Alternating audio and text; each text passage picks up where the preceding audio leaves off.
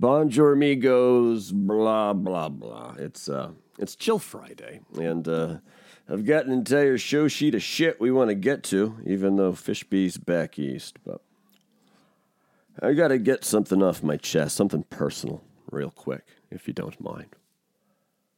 I know I brought up the studio apartment. I mean, an apartment with a studio in it? What do you think that's like, 3,000, 4,000 square feet, something like that? Like some kind of penthouse, right, in the projects.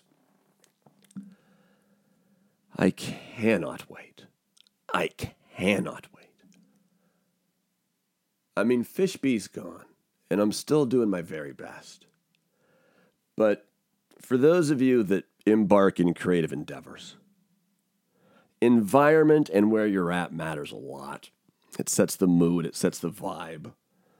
A lot of that's in your head, but when there's things going on around you, you can't control it. It is frustrating. And sincerely, one of the greatest creative challenges in my life has been trying to make a podcast here in the podcast dojo, strategically located in my mom's basement. I can't imagine a more creatively stifling environment.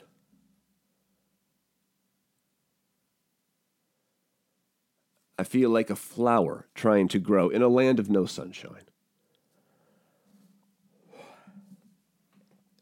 But January, February, if 2021 even happens, I have been watching every penny, and hopefully, fingers fucking crossed, things come through.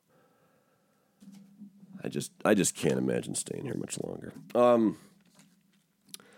Back to the real world. Not my crazy fucking fucked up brain.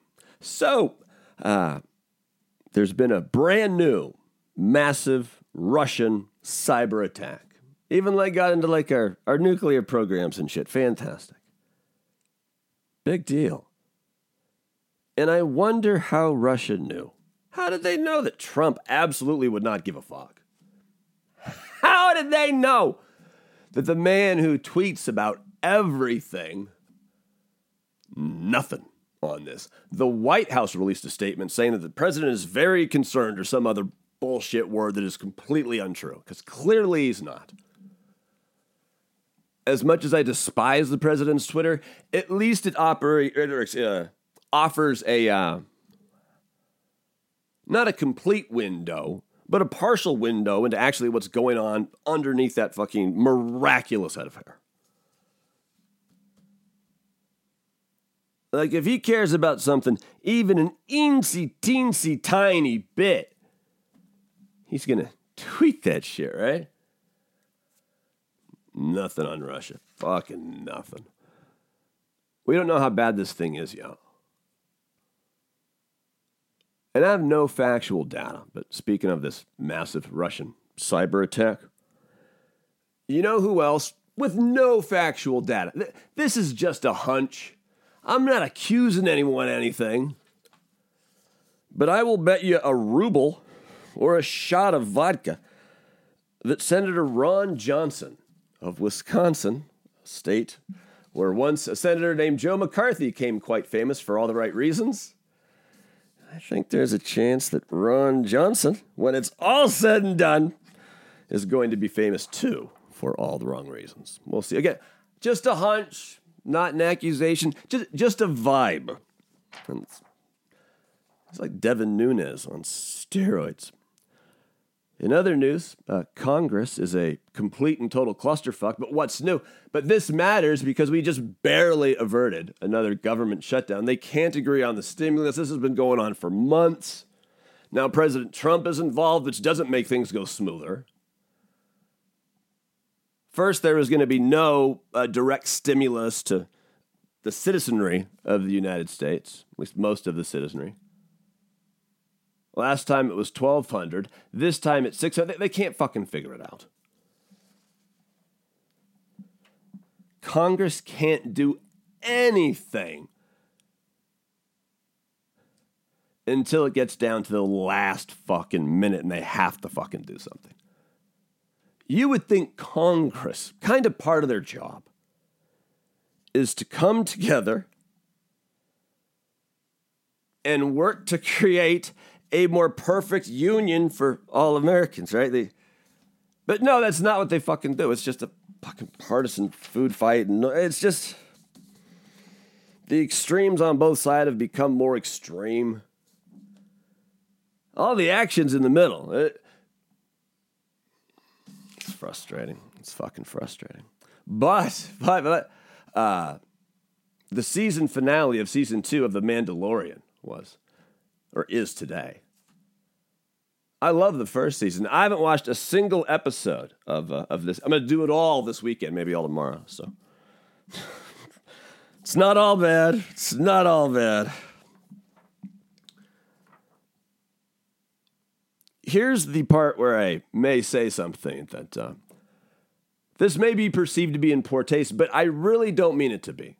I don't wish President Trump harm or whatever, etc., etc., etc., etc., etc. There's my fucking asterisk, all right? That said, am I the only one that just as a thought experiment, just as an exercise in imagination,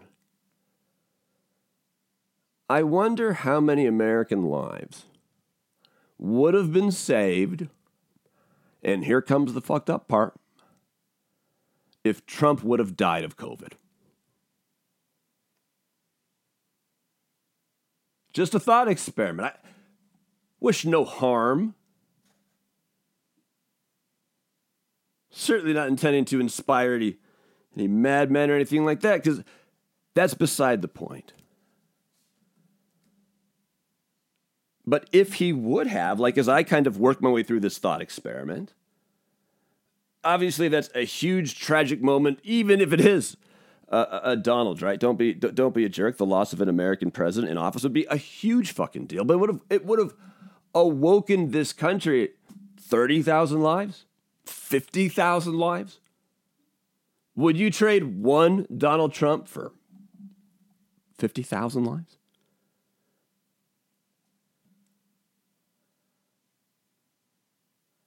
Things would be so different now.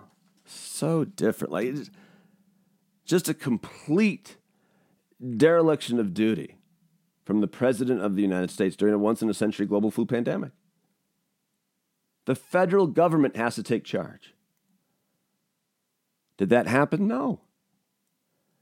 Rather, he spent all his time making fun of Grandpa Joe Biden for being in his basement, as he's not doing shit except for screaming nonsense at the walls and his adoring staff around the White House. So just a thought experiment. I don't know why that came to me today, but that waxed around for a while.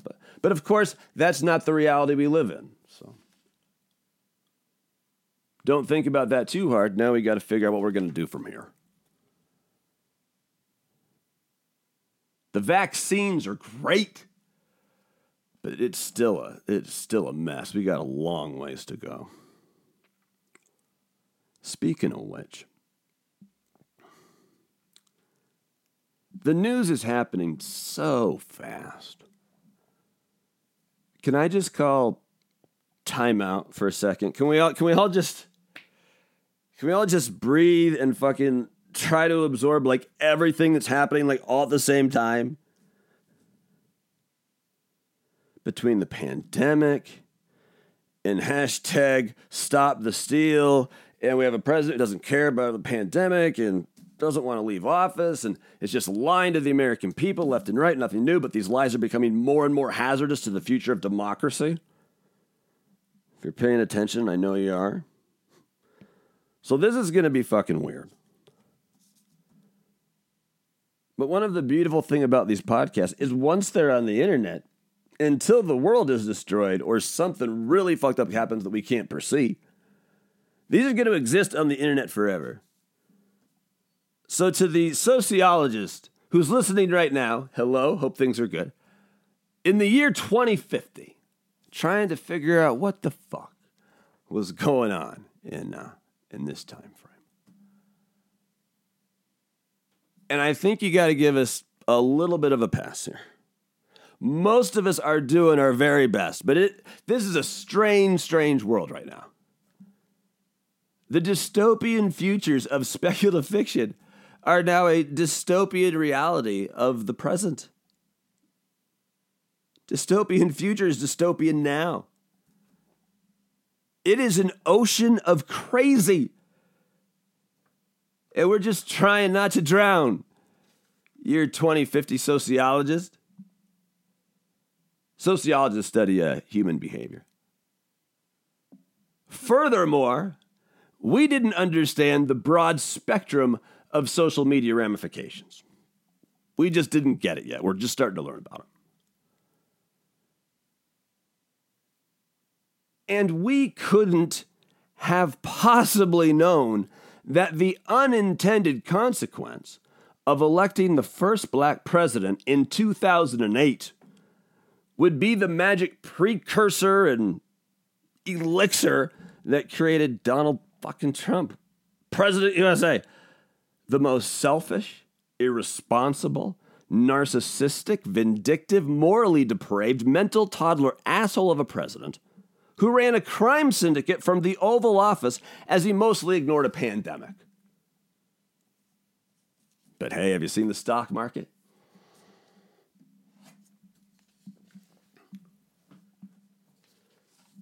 I'm going to end with something a little more cheery, if you don't mind. You've heard me mention before on the podcast that I started this year. You know I love quotes. Most people love a good quote.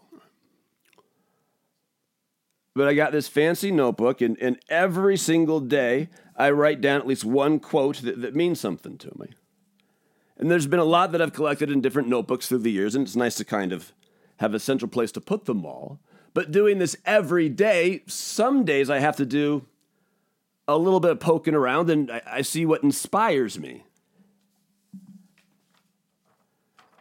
We have a new quote champion of the world, my friends. A new quote champion. Before, the champ in terms of the greatest quote of all time. And how good must it be to beat this?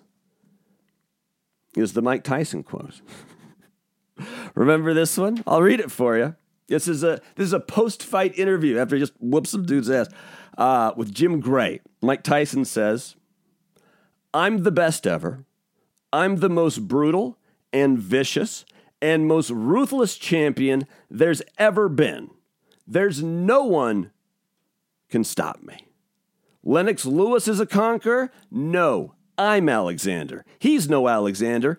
I'm the best ever. There's never been anybody as ruthless. I'm Sonny Liston. I'm Jack Dempsey. There's no one like me. I'm from their cloth. There's no one that can match me. My style is impetuous. My defense is impregnable.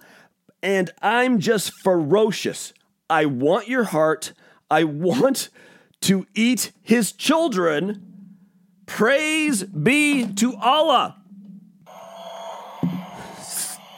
Yeah. That was, that's the quote of the quotes. Until I came across just this brilliant writer. Her name is, it's spelled really strange, but it's pronounced Anais Nin. It's actually spelled Anais, and her last name is Nin. But she was born to very artistic Cuban parents who were living in France. She was born in 1903 and died in 1977 and wrote a bunch of shit. She was really good with what she wrote. Poetry, edited novels and stuff. But I saw the first quote of hers a few weeks ago, and this one made the book because it's really profound. I've got 3 quotes from her. And the last one is the new quote champion. Sorry, Iron Mike, I love you to death, but Anais Nin will be atop this podium. You'll see why in a second. But first this quote that I absolutely love that got my attention to her. She wrote, "We don't see things as they are. We see them as we are."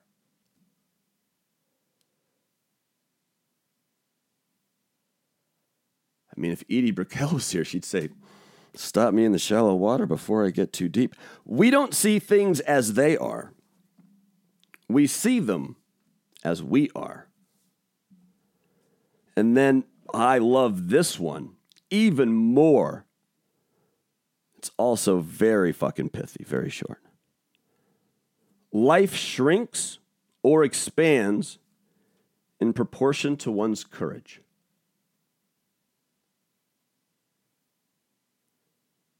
Isn't that beautiful and just true and easy to remember? Life shrinks or expands in proportion to one's courage. Brilliant. Fucking love it. So are you ready for the brand new quote champion? When I move into my future, fingers crossed, let's not fucking jinx it, palatial, I'm guessing, studio apartment. I mean, it's an apartment within a studio. Like, I want this in a giant poster. So I just look at it every single day. This one's a little longer, but it's worth it. It's like a short paragraph, and it can be written as a poem. I think it's just fucking beautiful. And I love this sentiment. All right, enough foreplay. Here we go. Anything, and this is for the artiste or whoever, but she writes, anything I cannot transform into something marvelous, I let go. Reality doesn't impress me. I only believe in intoxication, in ecstasy, and when ordinary life shackles me, I escape. One way or another. No more walls. You want it one more time?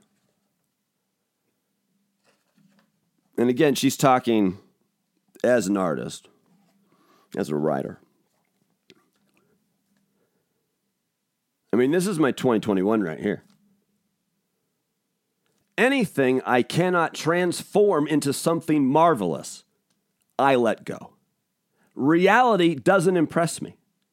I only believe in intoxication, in ecstasy, and when ordinary life shackles me, I escape one way or another. No more walls. Anais Nin. I mentioned that she died in 1977, born in 1903 to Cuban parents living in France. Her dad was actually a musician and classical composer of the time. She would move to the United States and become a United States citizen. She died at Cedars-Sinai at UCLA in 1977. But I've never read any of her books, and I have one on reserve from the library. I believe I can pick it up like Monday or Tuesday, so look forward to reading some of her. So that's what I'll be up to. And, of course, The Mandalorian. The Pac-12 championship game has already started. I'm going to watch that, too. Oregon, USC. I like Oregon. I don't think USC is good enough to go undefeated. They're 5-2. Oregon's 5-0. Oregon's 3-2. We'll see what happens. Oh, Saturday morning, noon on the East Coast, 9 a.m. West Coast. Gonzaga basketball, fingers crossed, number 1 team in the nation, versus Iowa, number 3 team in the nation. Iowa has this white farmer god of a basketball player, a real George Mikan. That his name's Luke Garza. Should be a fun game to watch if it happens. Fucking COVID. Have the best weekend ever. If you're going full Brockmeyer, go full Brockmeyer. I love you lots. Talk again soon. Probably Monday, maybe sooner. We'll see. Strange times.